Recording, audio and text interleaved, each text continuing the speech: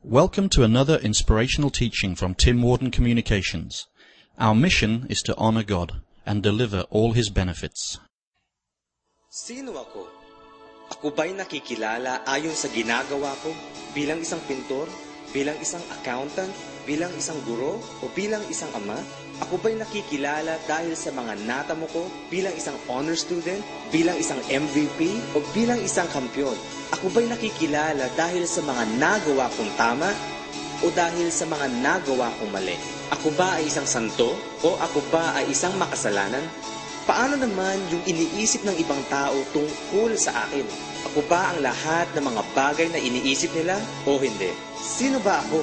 Kung paano ko tinitignan ang sarili ko, ang batayan kung paano ko hinahanap ang buhay. Kung ang identity ko naman ay ayon sa opinyon ng iba, mapipilitan akong magsikap na masihan sila sa akin, imbes na pagsikapin kong pasiyahin ang aking Diyos Ama.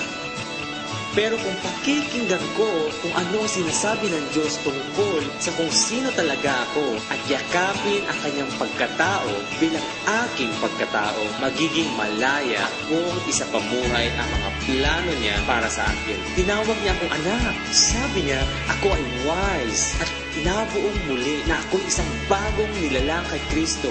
Walang sala sa harap ng Diyos. Tinawag niya akong masterpiece. Mahal niya ako. Sabi niya, kumpleto ako dahil sa pagpapala at biyaya ni Jesus ang aking tagapagligtas. At kung ang tingin ko sa sarili ko ay kagaya ng pagtingin ng Diyos sa akin, ako ay naglalakad ng may katiyakan dahil ako ay nagtitiwala sa kaisa-isang maaaring sumagot sa tanong na, sino ako? Sino ako? Sino ka? Sino siya? Pag nagpapakilala ka, minsan, ang unang-unang sasabihin mo is kung anong pangalan mo. Di ba? Taga saan? Ako si ganito, taga ganito, anak ni ganyan, or bilang educational attainments. Yung nakatapos ako ng accounting, madalas yung pag may degree o may mga professional, sasabihin niya, si engineer ganito, si architect ganyan, si doctor ganyan, attorney ganyan. And so, madalas na doon ang kabasihan ng kanilang identity. Or maybe, where you work, you might say, siya, taga DENR, yan, taga Department of Justice, or taga ganitong company. Or kung anong inaari mo, siya yung mayari ng bahay dyan. Ito si ganito, siya yung nagmamayari ng 2-story house doon. Siya yung nagmamayari ng pwesto na ganito. So, minsan, kung anong meron ka, doon ang kabasihan ng identity mo. Or maybe, yung skills. Like, siya yung nag-champion sa ganitong voice. So, ito yung, madalas, yung mga nag-champion sa beauty contest, kahit matanda na sila, sasabihin nila, si ganito, yung former Miss Philippines. 85 years old na siya. Walang natandaan na yung, nung maganda pa siya, ngayon, mataba na, wala. So, madalas na, our identity is like the qualities or yung ating mga characteristics that makes up a particular person. So, that's your identity. Probably, our identity would sometimes be packaged with our looks. Parang itsura mo, kung ano yung personality, your skills, kung ano yung qualifications mo, or your achievements, or probably your experiences in the past. So, if I said to you, Michael Jordan, anong pasok sa isip mo? Basketball. Pag sinabi ko sa inyo na Justin Bieber. Ano? Ay, okay. Di ko kilala. No? Janet Napoles. So, di ba, agad-agad naka-associate tayo. Agad-agad mayroon tayong identity para sa kanila. Is she attractive? Are they talented? Rich? Powerful? Nakakatawa? Friendly? And here's the point. Write this down. Other people might attach an untrue identity on you. Diba? May mga tao na ang unang pagkakilala nila sa iyo, hindi pala accurate. Hindi ka pala ganyan. Minsan, ang tawag nila sa akin, masungit. Masungit ba ako? Hindi naman. Pero maaring untrue, pero yan ilalagay nila ng identity on you, which is not accurate. Right? It happens sometimes. At tayo din. Minsan naglalagay din tayo ng identity or adjective on somebody, which is also this is not also true. Yung first impressions, hindi naman laging tama. Di ba? Akala nila, pag mabilis ako tumakbo sa sasakyan, akala nila, mayabang. Anong kinalaman ng mayabang sa mabilis na tumakbo? But sometimes nagiging untrue yung pagkakilala nila sa iyo, or maybe you attach a wrong identity on someone else. Minsan, it's all about our perspective. Tama po ba? It's just the way you see it. And there can be a very big difference between a person's true identity and what people think. Maaring sa labas, this person looks good, he looks happy, he looks, successful. Pag i-check mo yung Facebook page niya, ang ganda ng buhay niya. Parang happy family, he's in love with his wife, his children love him, they always travel around the world, and, it just looks like a perfect life. Kakainggit, But deep inside, hindi mo alam kung tinatago ng sikreto at kadiliman. Or maaring he looks really bad, he looks like mukhang criminal, mukhang, palpak ang lahat, mukhang mahirap. Pero deep inside, that's really a great person. So minsan hindi masasabi na looks is accurate. So, how about your ID? About your identification? Okay? I don't mean yung ID card mo. Pero what's your identification? Who are you really? Not what do you do. Iba yun. But who are you? Not what do you have. But who are you? See? It's not as important how other people see me. It's important, how do I see myself? Are you following me? Sobra tayong aware, sobra tayong paranoid minsan of what other people see on us. Minsan masyado tayong concerned pa na kaya sa Pilipinas, di ba, ang kadalasan, number 1 is, basta huwag mo akong pahiyain. God forbid I lose face. Because bakit? Number 1 paradigm natin is how other people see me. My reputation, my face. And I'm telling you, hindi gaano kahalaga yung pagtingin ng ibang tao sa'yo kaysa yung pagtingin mo sa sarili mo. Bakit? Number 2, write this down. Because I will always behave according to what I believe about myself. Okay? So, ang pamumuhay mo, actions, words, decisions, your lifestyle will always flow from your belief about yourself. Okay? So, if I feel or I believe I'm unloved, hopeless, then I won't try very hard. Hindi ako magsisikap, I don't give a care about my life, my future, because anyway, walang nagmamalasakit sa akin.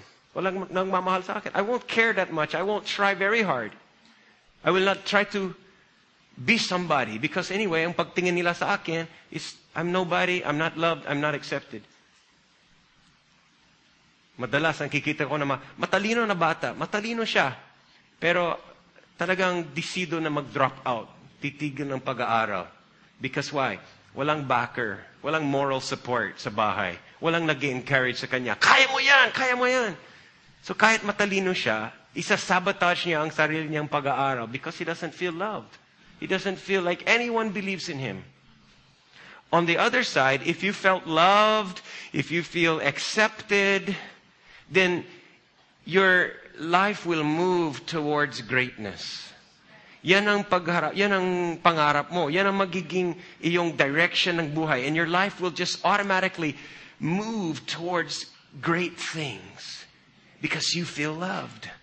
You feel accepted. You feel worth something.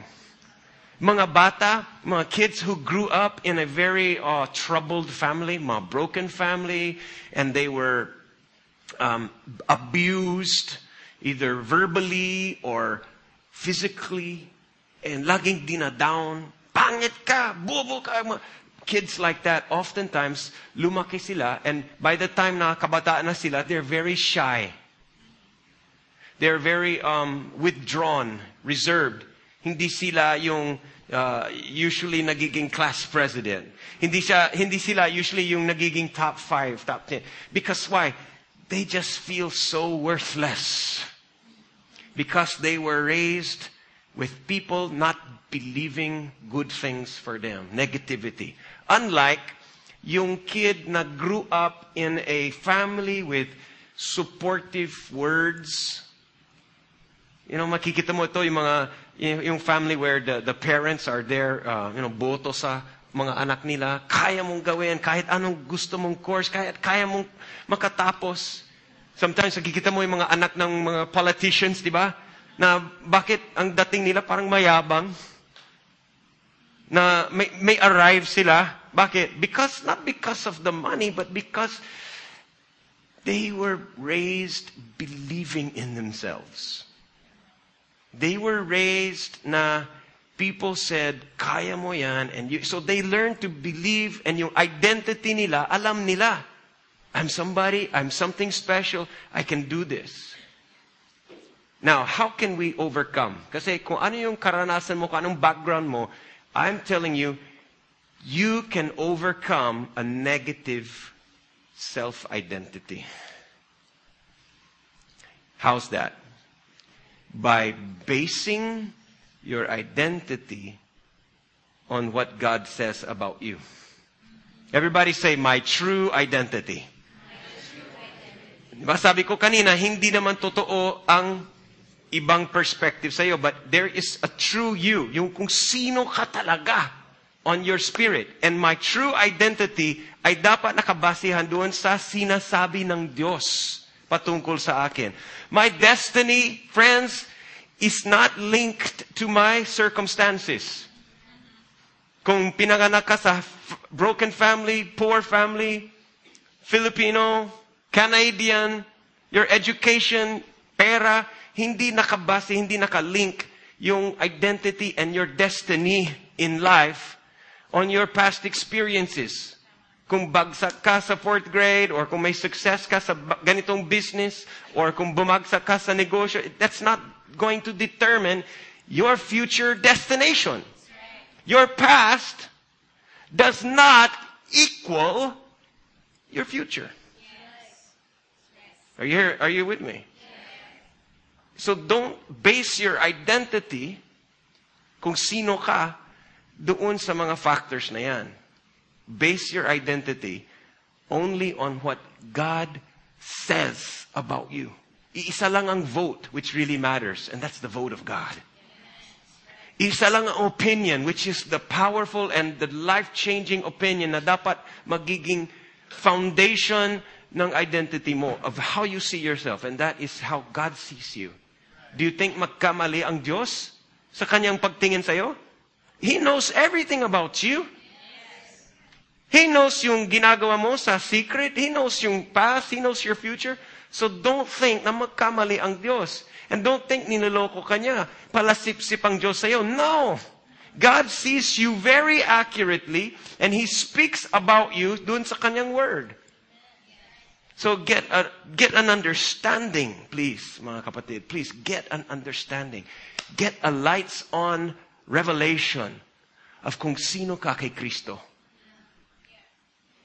And if you don't get this, kung hindi mo aakuin, hindi mo yakapin ang tunay na identity mo kay Kristo, mamimiss out ka. Magiging confused ka. Identity crisis. Hindi mo malalaman kung sino ka.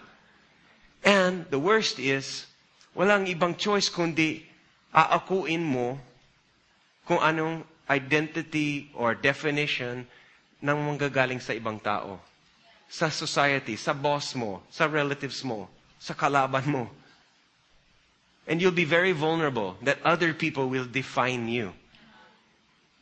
Instead of letting God define you, you will let other people to give their definition, their adjectives.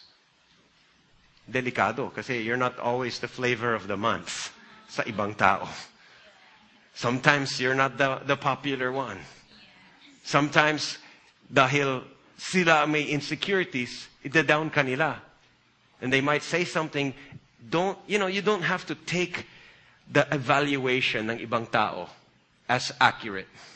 Example, pag ako let's say for example, dumating dito si Joseph. Let's say dumating si Joseph dito sa SFCC. 'Di ba, unang lumapit siya sa info table na kung saan nagbibigayan ng mga name tags. Okay? Lahat ba may name tag? Imagine, kung ando doon si Joseph, sinabi niya yung pangalan niya, pero inabot sa kanya ng isang name tag that says Maria. Right? Ito, name tag mo. Inabot sa kanya. Imagine, kung kinuha niya, nakita niya, anong gagawin niya? Isusuot niya? Mag-adjust na yung kanyang pagtingin sa sarili niya? Babae pala ako. Okay. Wala akong magawa. Of course not. What will he do? He will refuse to wear it. He will refuse to accept it. Sasabihin pa niya, hindi ako si Maria. Ako si Joseph. Right? A very simple illustration. But unfortunately, we often don't refuse when people define us negatively. We often just accept it. Mahirap ako and don't change me. Bobo ako, hindi ako makakatapos and don't tell me otherwise. Masakit din ako and there's nothing I can do about it. Tao lang naman ako, that's why mananatili ako makasalanan. Sometimes we don't refuse the wrong identity, we just accept it. Why would you do that? Hindi naman yan ang sinasabi ng God, ni God about you. And if you do that, if you let other people give you the wrong name tag, then mamimiss out ka sa joy that God wants you to have. To all the benefits that God wants na may deliver sa inyo. Remember the topic before is, I am who God says I am. And I have what He says I have. And I can do what He says I can do. Ayun, lahat ito dahil sa Kanyang biyaya. That God has planned for you. He has His Spirit in you. He has power He's given you. He wants you to do things. He wants you to become what He created you to become. And kung hindi mo maintindihan, kung hindi mo mag-grasp and believe and avail of this newborn identity, mamimiss out ka on all that should be yours. Kanina, kung sinong nanalo dun sa bingo, do you remember na ang ina-announce sa kanila is, ikaw ang nanalo, pwede kang kumuha doon sa gift shop ang iyong gantimpala. Okay, so, kung hindi ka naniniwala na ikaw pala ang nanalo, o kung umalis ka mamaya na hindi ka nag-drop by at hindi ka nag-avail ng iyong prize, yung katotohanan ng prize na yan, ng pakinabang na aabot sa'yo, walang silbi, walang benefit sa'yo. Right? And many times God has given you a new identity. God has given you a new name, a new personality. Last week I talked about a new nature, totally new species. But you have to avail. You have to believe that and avail of it. And many Christians just don't avail. They just don't grab the abundant life dahil hindi nila alam. Hindi nila naniniwala kung sino na sila kay Jesus. Akala nila yung pagiging Christian is just once a week. Sunday, punta ka sa church. Be religious once a week. And that's not the Christian life. You guys na, if you think that you just come here and then happy si God na once a week nagpakita ka, you're missing out on the abundant life 24/7. The Bible is an everyday book, like your toothbrush, like your breakfast. It's a book of promises ni God. A book of covenants for you. Kasunduan. And God wants you to know His promises and avail. Here's a simple summary. Okay? And I hope everyone here is nakaka-relate. Nung tinanggap tayo ni Jesus, when you received Christ, what happened to you was supernatural. Not natural, supernatural. Okay? Pinanganak ka naturally, but when you come to Jesus, you get a new birth spiritually. So ito ay supernatural thing that happens in your spirit. You are recreated in your spirit. You become a different species than before. Ephesians 2 verse 10 says that we are God's masterpiece. Okay? Better than Picasso or Rembrandt, the sculptor, the masterpiece painting of God. Now, it's perfect. We are God's masterpiece. He has created us anew in Christ Jesus. Ephesians 4:23, that we were created to be like God. Godly, godlike. Now, maybe yung attitude mo, hindi pa godly. But in your spirit, you are just like God. The same, kapamilya, kadugo, ka-nature. And the Bible describes you. Ephesians 4:23. This is describing you in Christ. True righteousness and holiness.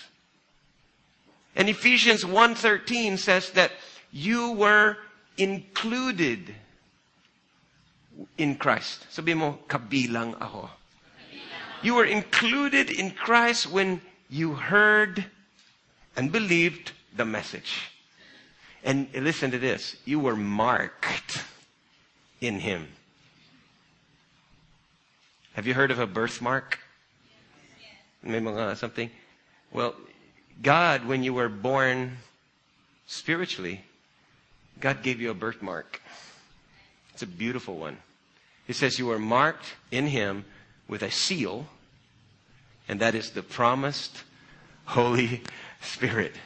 How about that? You're marked, and I think this is fantastic kasi sa amin sa Texas, madalas may mga cowboys, no? Now with big ranches, many cows, ang daming baka, malalaki. And in one ranch, maaring shared, iba-ibang mga nagmamayari doon sa mga baka, sa mga cattle. So uso sa amin is yung tinatawag na branding sa mga hayop. They take an iron rod and then sa dulo naka-twist yung rod to become like a shape of a logo. And it has the logo of the owner's ranch there. They put that in the fire hanggang sa mainit na mainit. Then ilalagay dun sa puwet ng baka hanggang sa masusunog yung buhok at yung konting part ng skin niya. And that becomes a permanent mark dun sa baka.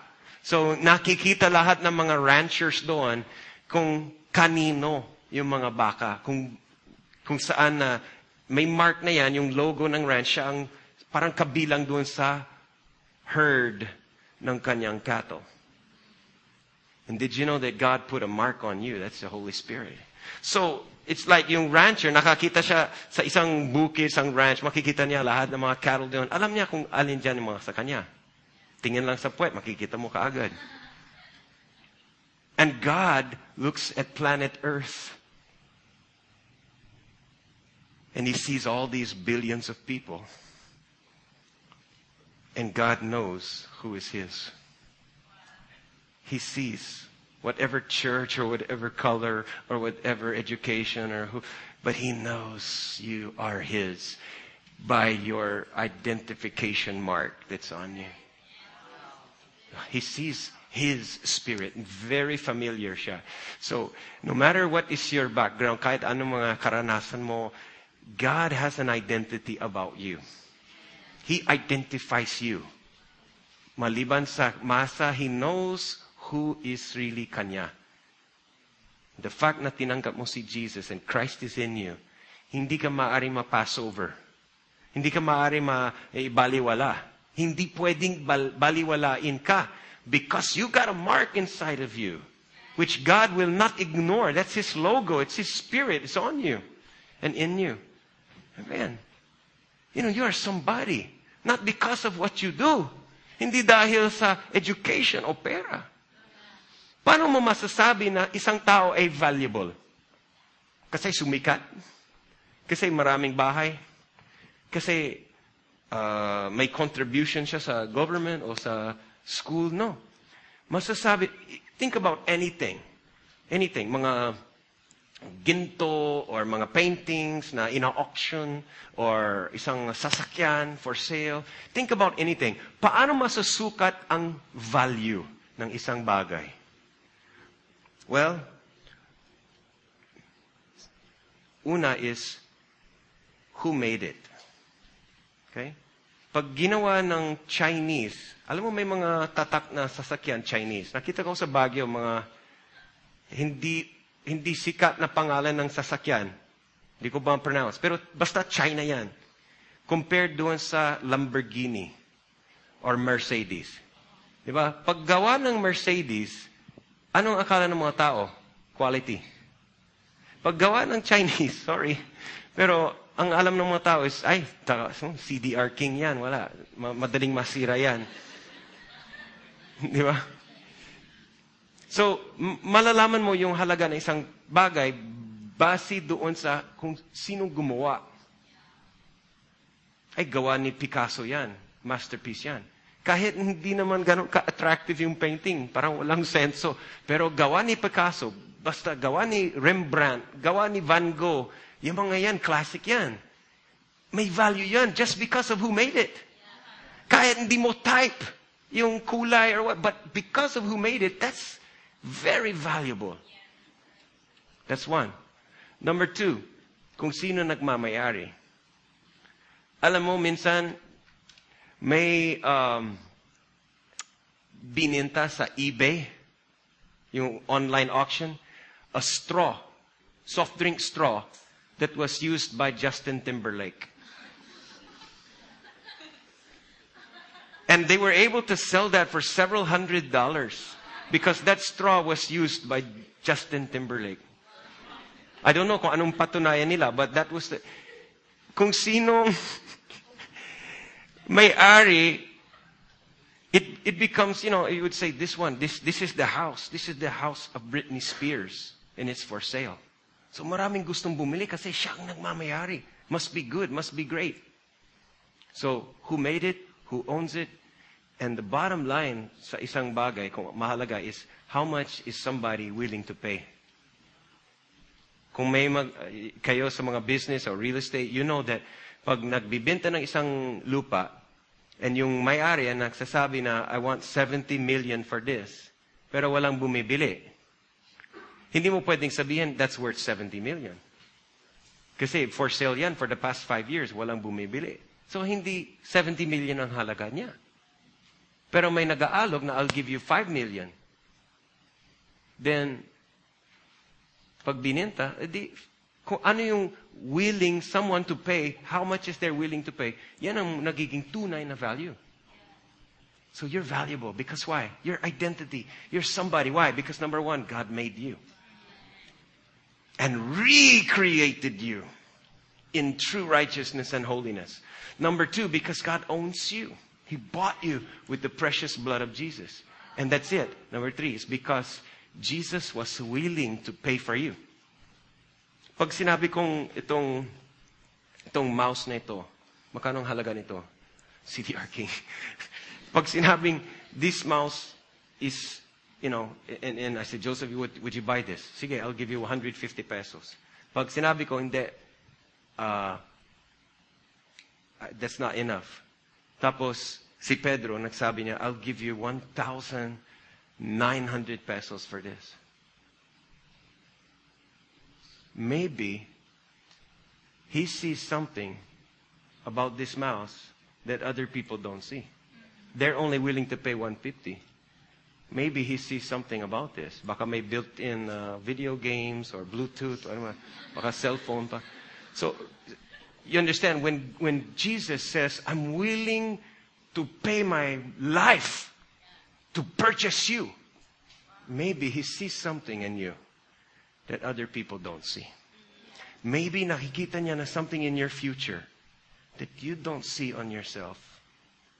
But Jesus was willing to pay the highest price to buy you. And after buying you, to set you free. But He loves you, He treasures you. He put His seal on you. He identifies you. And you know what? When you come to Christ, nakakaroon tayo ng access sa Kanya. At lahat ng Kanyang mga biyaya, open access na. Hindi niya mawi-withhold ng any benefits to us.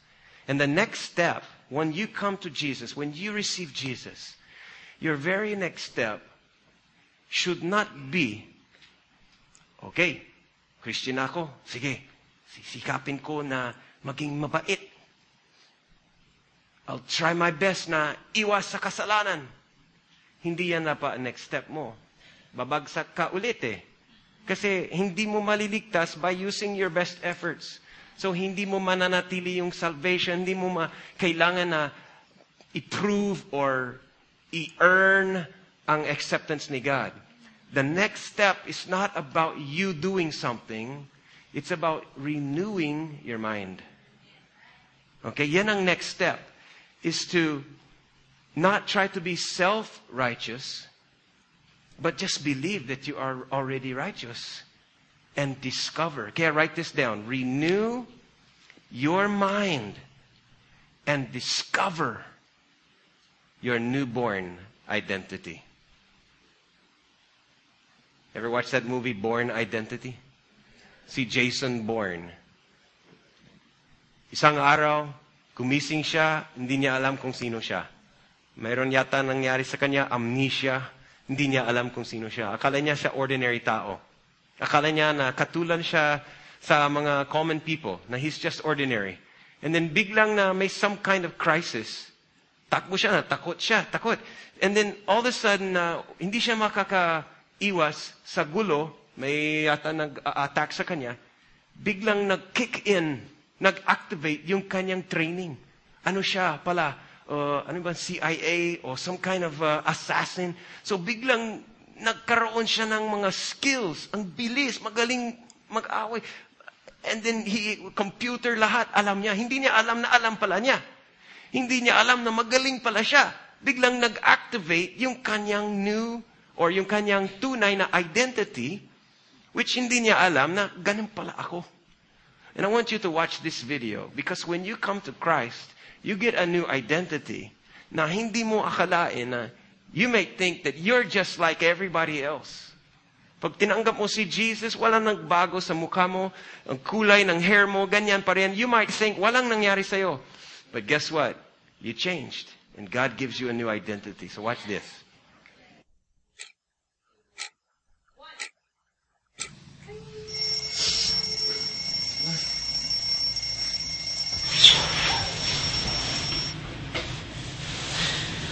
Ay, ano ba yan? Umaga na naman, no? Trabaho na naman.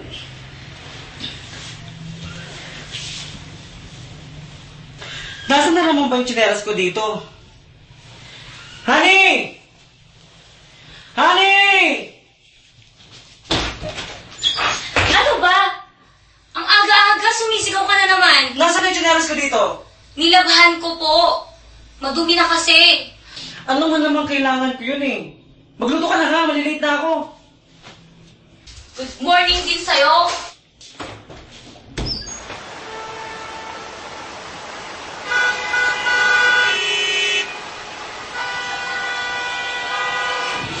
Patay!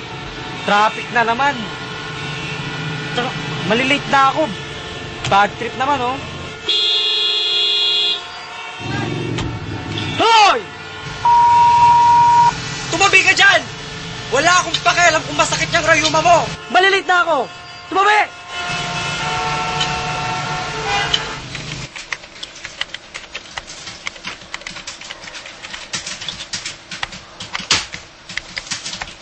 Pare, lunch na tayo. Sige na, mauna ka na. Madami pa akong tatapusin eh. Late kasi ako kanina. Pansin ko nga. Tara na, libre kita.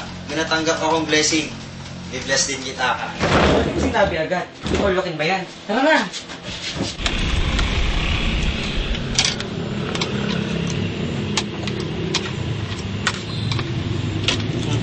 Pare, invite kitang sa SFCC. Saan yun?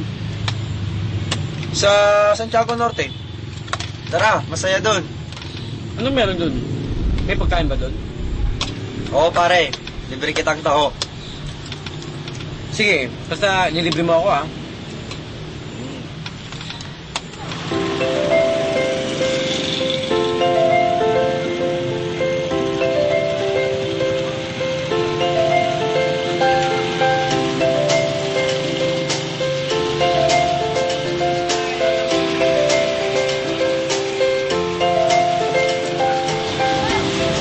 Hello, welcome. Hindi ka nagkamali sa pagpunta dito.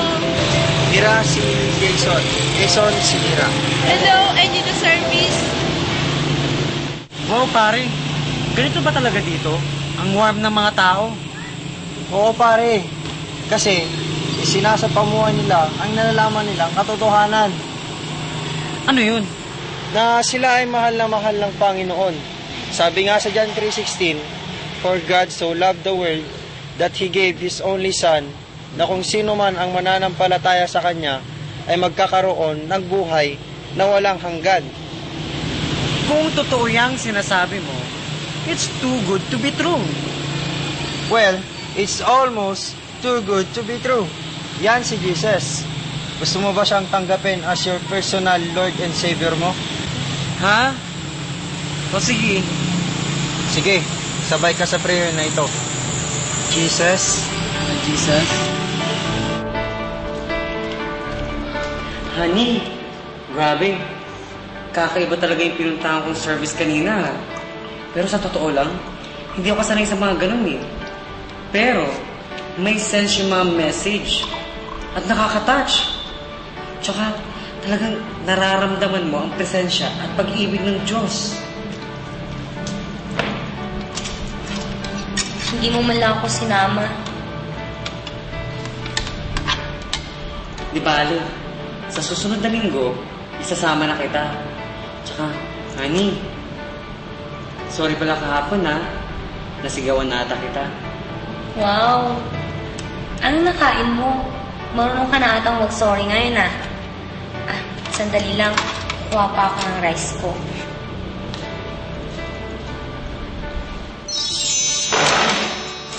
Oo nga. Ako ba to? Ano ba nakain ko? Ako ba yun? Wait lang.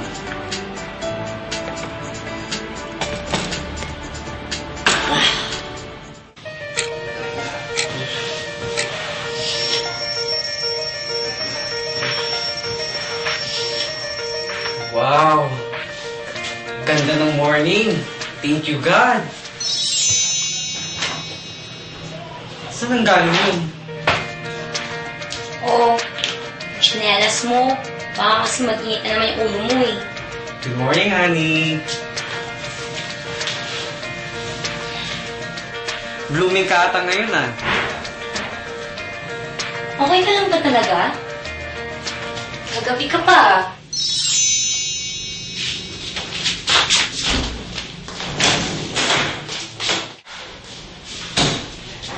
Sino ka? Nasaan na si Jason? Ano na nangyayari sa'yo? Sa akin? Sino ba ako?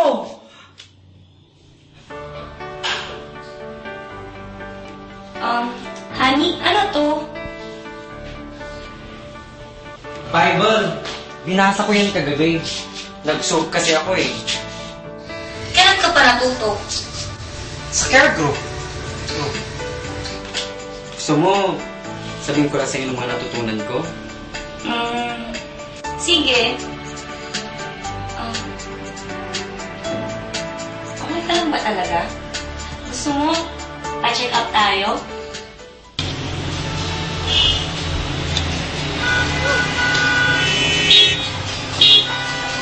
Grabe naman yung aling yun. Hindi tumitingin sa daan. Siguro may pinagdadaanan yun. Lord, comfort her. Wow. Ako ba to? Di yata ako nagalit ngayon ah. What is happening to me?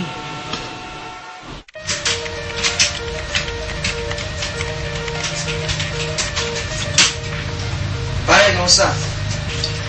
Pare, naguguluhan ako eh. Oh, bakit? Kasi parang may nagbago sa akin. Parang nag-iba na ako. Ha? Bakit?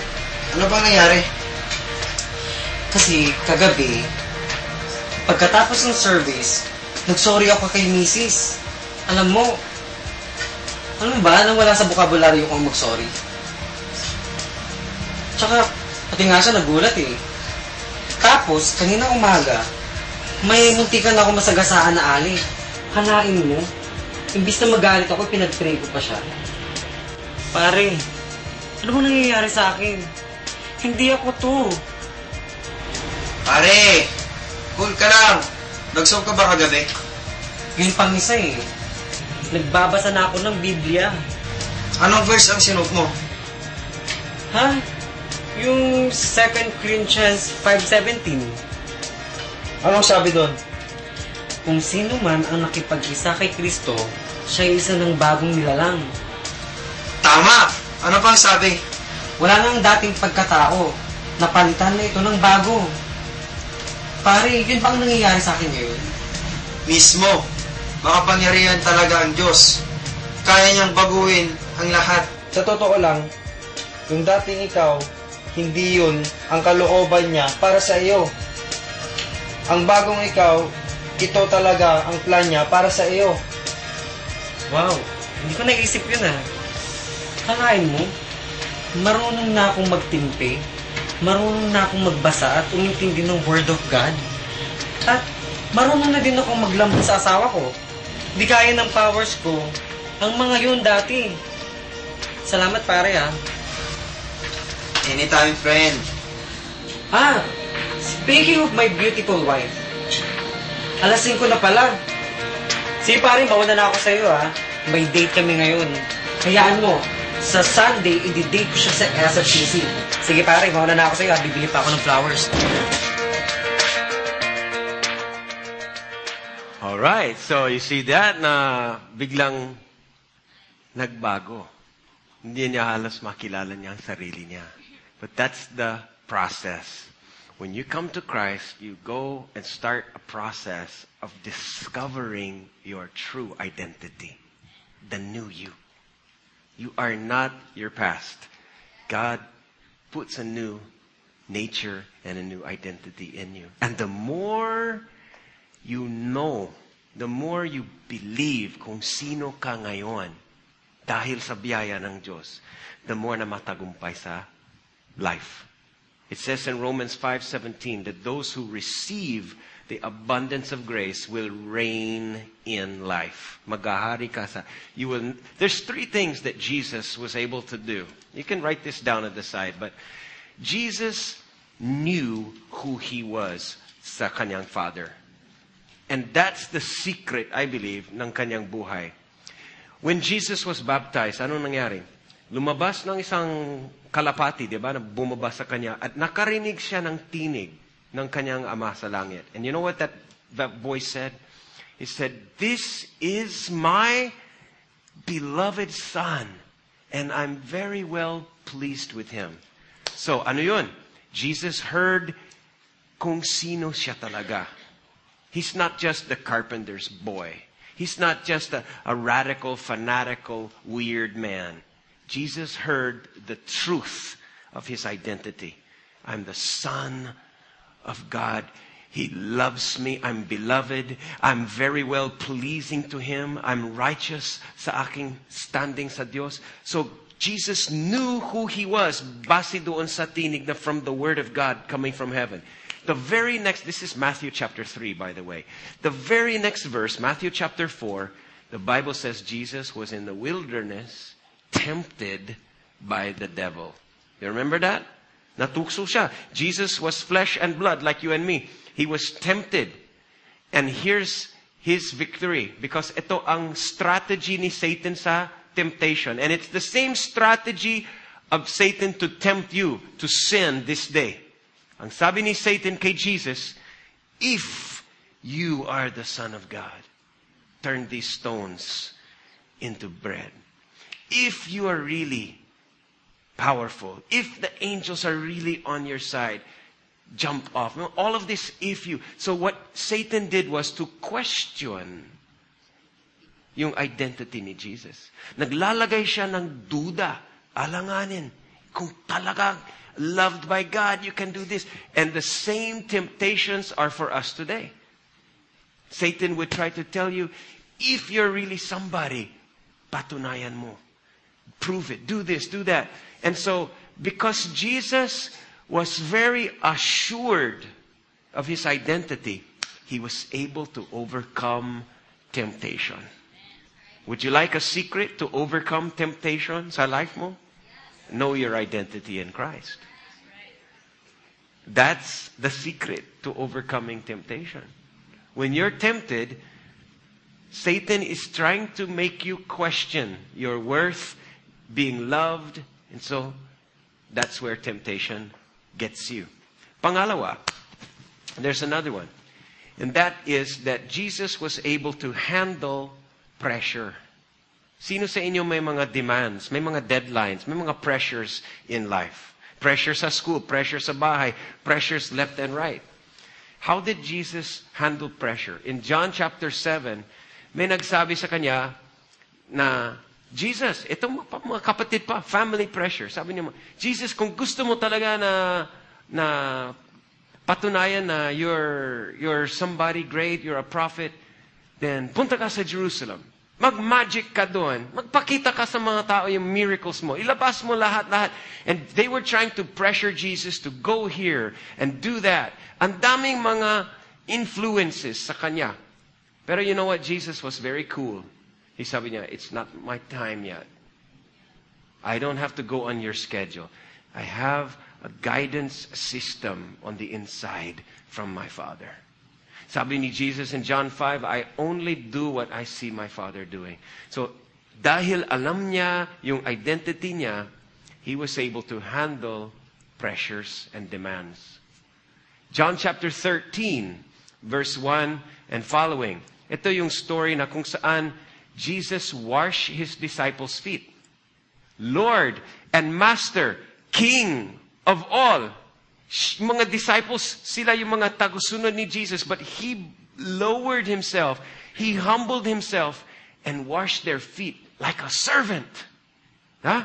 Because John chapter 13, first it starts out by saying, Jesus knew where he was from. He knew he came from his Father. He knows where he's going. Parang it's over and over. Sabi niya, he knows his identity. Alam niya, hindi siya trying hard. He's not proving himself. Alam niya, very assured siya. So he knows where he's from. He knows where he's going. Therefore, he took a towel and washed his disciples' feet. And so Jesus was able to be a servant without feeling humiliated. Ikaw ba kapag nagsaserve ka, do you feel like you're losing face? Do you feel like masyado kang humiliated sa harapan ng mga tao because of taking a lower job, because of doing something na hindi prestigious? When you know your identity, you can serve without feeling humiliated. You can be used by God anytime, any place, any way. And it doesn't matter kung ito ay may compensation, ito ay may recognition, appreciation, or other people will praise you for it. Hindi mo kailangan yun. Because you know who you are as a servant of God. You know who's your Father. And you don't have to prove anything to anybody. Are you following me? Yes. Friends, when you know your identity, you reign in life. Just like Jesus. You overcome temptation. You handle pressures and demands. And you can serve without feeling humiliated. So I challenge you, and write this down also, align your thinking. Line up your thinking with the Word of God. Paano?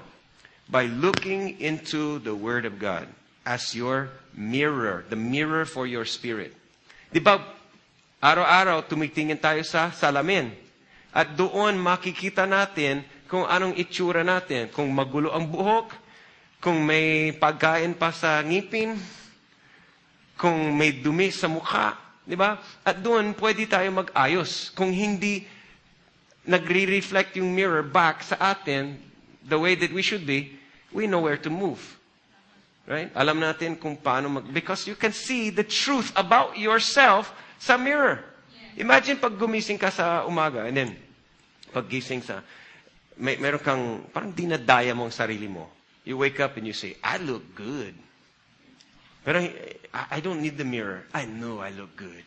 Pero nakatayo ang buhok mo, tabingi na yung mukha, yung leftover makeup from kahapon na smear na, may ulam pa sa ngipin. Imagine na you don't get a true picture. Right? You don't get the true you. You don't see it. You're deceived. You think you're like this, but actually you're like that. Kaya very important yung mirror. So that we get the true picture. We can see the truth. The mirror doesn't lie. Usually. Well, that's a mirror for your physical itsura. Right? Kung sino ka sa labas, panglabas lang yan. But did you know there's a mirror for your spirit? Kung sino ka sa loob? How would you know that? The Word of God. The Word of God is your mirror. When you open the Bible and you read yung mga pangako ng Diyos, you read yung mga covenants of God, nagre-reflect back sa'yo, nagbibigay back sa'yo na tunay na picture na kung sino ka kay Kristo. So when you read the Word of God, it says, you are a new creation. I'm a new creation. Sabi ng mirror. Okay? You are more than conqueror. You are loved and accepted. So you see, ganun pala ako. When I woke up, I thought I was still a loser. I thought I was unloved. I thought makasalanan ako, failure. No, when you look at the Word of God, you get the real picture kung sino ka. At kung hindi ka titingin sa Word of God, you will never know the real score, the real you. You would go through life with a false identity. So you have to go to the Word of God. Look in the Word of God and then align your thoughts, align your feelings to the Word of God.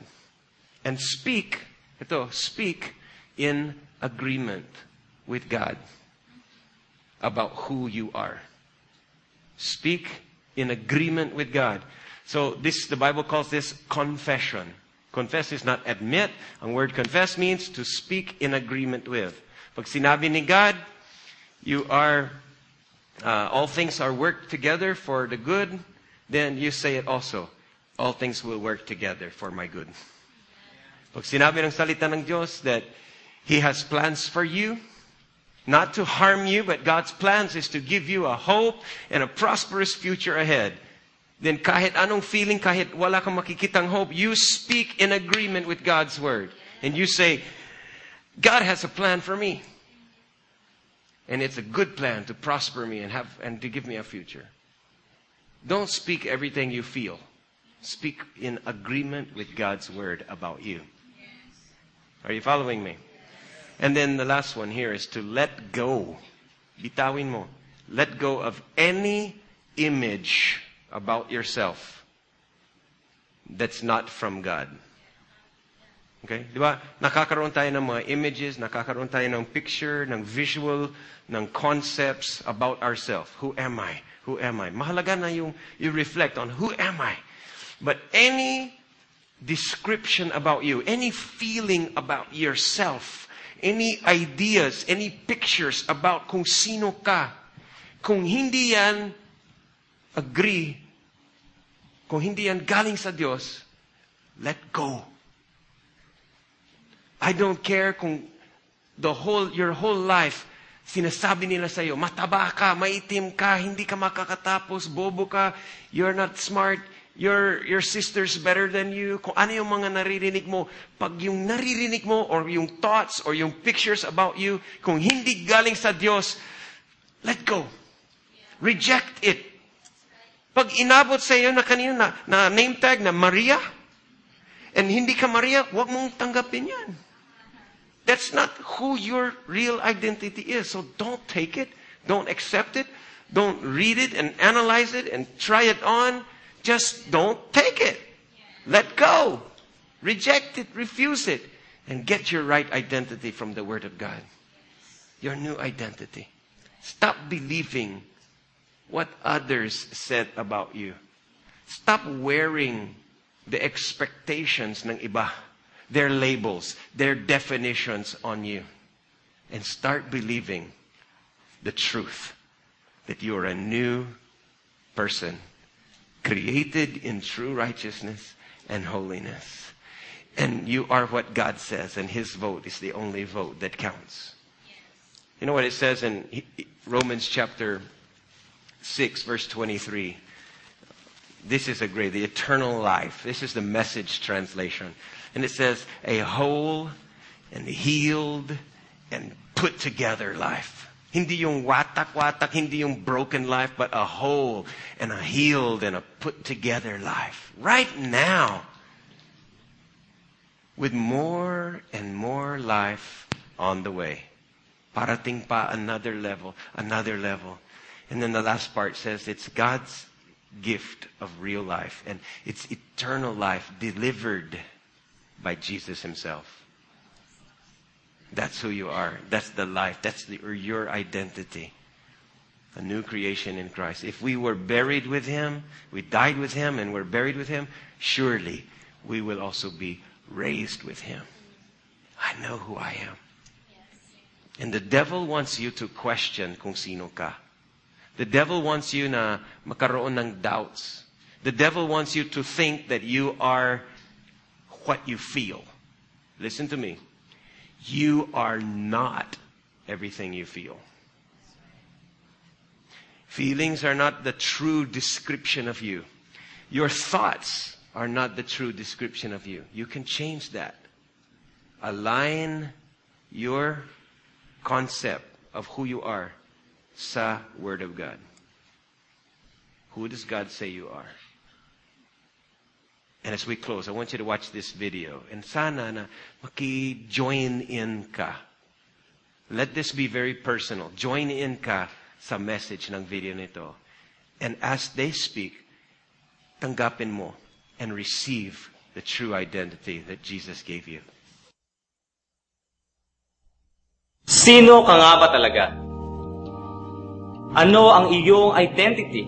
At ano ang mga boses na pinakikinggan mo? May mga panahon ba na nahuhuli mo ang sarili mo na nag-iisip na ako ay isang talunan? Peke ako! Ako ay palpak! Ang tanga-tanga ko! Hindi ko ito kayang gawin! Minsan ba, na ikukumpara mo ang iyong sarili sa ibang tao at sinasabi mong, malayo mas magaling sila sa akin? Ang tanong, yan ba ang boses ng Panginoon? O yan ba ang boses ng iba? Kaya makinig kang mabuti. Ito ang sinasabi ng salita ng Diyos patungkol sa iyo at tungkol sa iyong identity. Ang sabi niya, you belong to Him. Ikaw ay isang anak ng hari. Ang sabi sa salita niya, malaya tayong dumulog sa trono ng biyaya ng may malaking pagtitiwala. Malaya kang lumapit sa trono niya. Sa katunayan, tayo ay nakaupo sa tabi niya. Ikaw ay ginawang righteous. Mahal na mahal ka niya. Naiintindihan mo ba? ikaw ay katanggap-tanggap sa paningin ng ating dakilang Ama. Ang sinabi sa salita niya, ikaw ay kanyang kaibigan. Pinili ka niya. Siya ang nagpuno ng iyong mga kakulangan. Ikaw ay pinag-isa sa Kanya. Anak Kanya. Ikaw ay mabubuhay ng walang hanggan sa piling niya. Naiintindihan mo ba ang ibig sabihin nun? Ibinigay niya ang lahat-lahat para sa iyo. Pinagaling ka niya. Kinupkup ka niya. Pinoprotektahan ka niya. At ginagabayan ka niya ng kanyang banal na presensya. Ikaw ay pinag-isa sa Hari. Ikaw ay pinag-isa sa dakilang Panginoon. Ikaw ay pinag-isa sa Kanya. Ikaw ay mananatili sa Kanya. Ikaw ay hinirang niya. Ikaw ang Kanyang obra maestra. Itinatangi ka niya. Ikaw ay binili sa pamamagitan ng Kanyang dugo. Ikaw ay inilibing at nabinyagan sa pamamagitan ng Kanyang kamatayan. At ikaw ay muling nabuhay. Kasama siya. Ikaw ay binigyan niya ng bagong buhay. Makinig ka. Hindi ka binigyan ng Diyos ng espiritu ng pagkatakot. Sa halip, binigyan tayo ng Diyos ng espiritu ng kapangyarihan at ng pag-ibig at ng maayos na pag-iisip. Walang makakapaghiwalay sa iyo mula sa pag-ibig ng Diyos. Pag-ibig na hindi kailanman magtatapos. Ikaw ay Kanyang niligtas. Ang Kanyang marka ay nasa iyo na. Ikaw ay pinawalang sala niya na. Ikaw ay tinubos na niya. Ikaw ay nilinis niya na. Ikaw ay binuhay muli ng Hari. Kaya, huwag mo kaming dayain sa iyong contribution. Ibigay mo ang kaya mo. Pakita mo sa amin na ikaw ay bago nang nilalang kay Kristo. Ipakita mo ang tunay mong identity. Ibahagi mo ang iyong tunay na identity.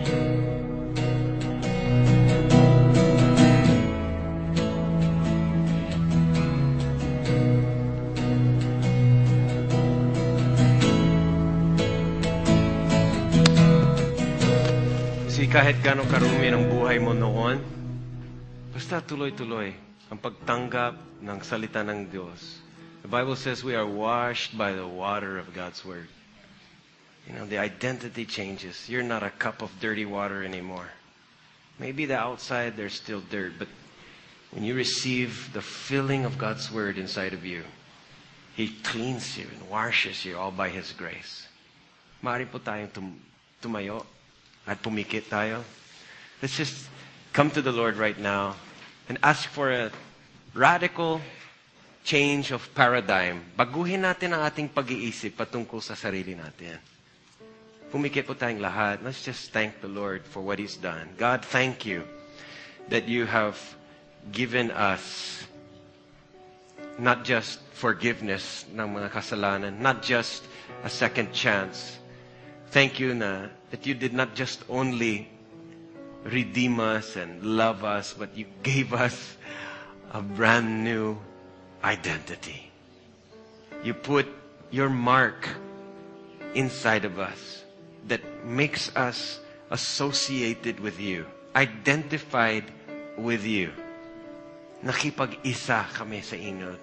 And I thank you that with this new identity, we have new adjectives that describe us. We don't have to wear those old labels from the past. Hindi namin kailangan na akuin ang mga negative comments or names that they called us before, but we have now the name that you call us. That we are who you said we are. And I pray, Lord, that you give us the faith. Rise up that faith and believe that we can be who you want us to be. And that we have what you have given us. And we can do what you've called us to do. Ito ang grace. Ito ang enabling power mo sa amin. And I receive it today. I pray for my brothers and sisters here in this church na bawat member ng SFCC would not live ayon sa kanyang feelings or in fear of what other people might think or say, but that we would live free. Hindi alipin sa opinions ng iba, but malaya na mamuhay ayon sa iyong calling. Ayon sa sinasabi mo sa word mo about us. And so, Lord, change our thoughts, that we align our thinking with your word, that we reject and let go of any image of ourselves that does not come from you. We want your perspective and your thoughts.